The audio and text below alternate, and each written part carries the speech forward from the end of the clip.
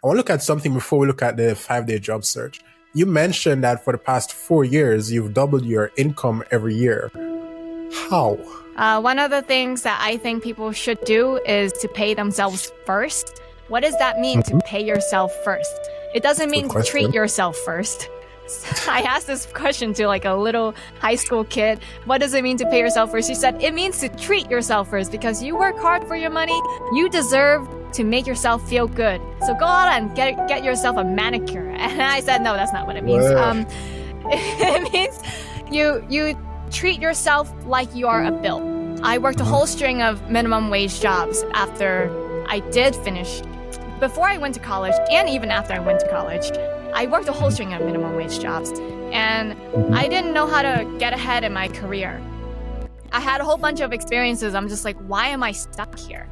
Why is it that I see other people progressing in their career and they've got these nice cushy jobs in an air-conditioned office with a comfy chair and everything? And why can't I have that? And so one of the main things that people need to do is they need to learn how to be content. Yes. If you're not content, I don't think you can ever get your finances in order. Just because I didn't make a lot of money doesn't mean that I was unhappy. I was still content with my life. I figure I can teach people how they can manage the money, how can they save their money, so that they can also like set aside at least an emergency fund, but also have room in their budget for a little bit of fun that's reasonable, right?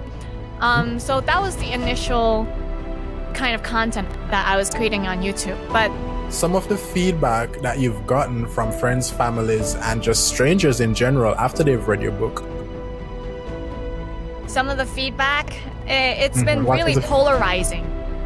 You wrote a book, The 5-Day Job Search, and we need not explain how difficult it is to get a job.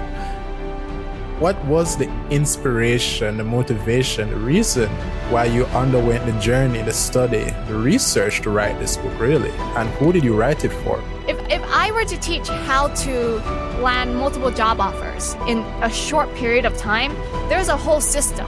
And you also have your own accounting firm. You have 2 Amazon bestsellers. 2? My fingers were not in frame. 2 Amazon bestsellers. One of them an award-winning book.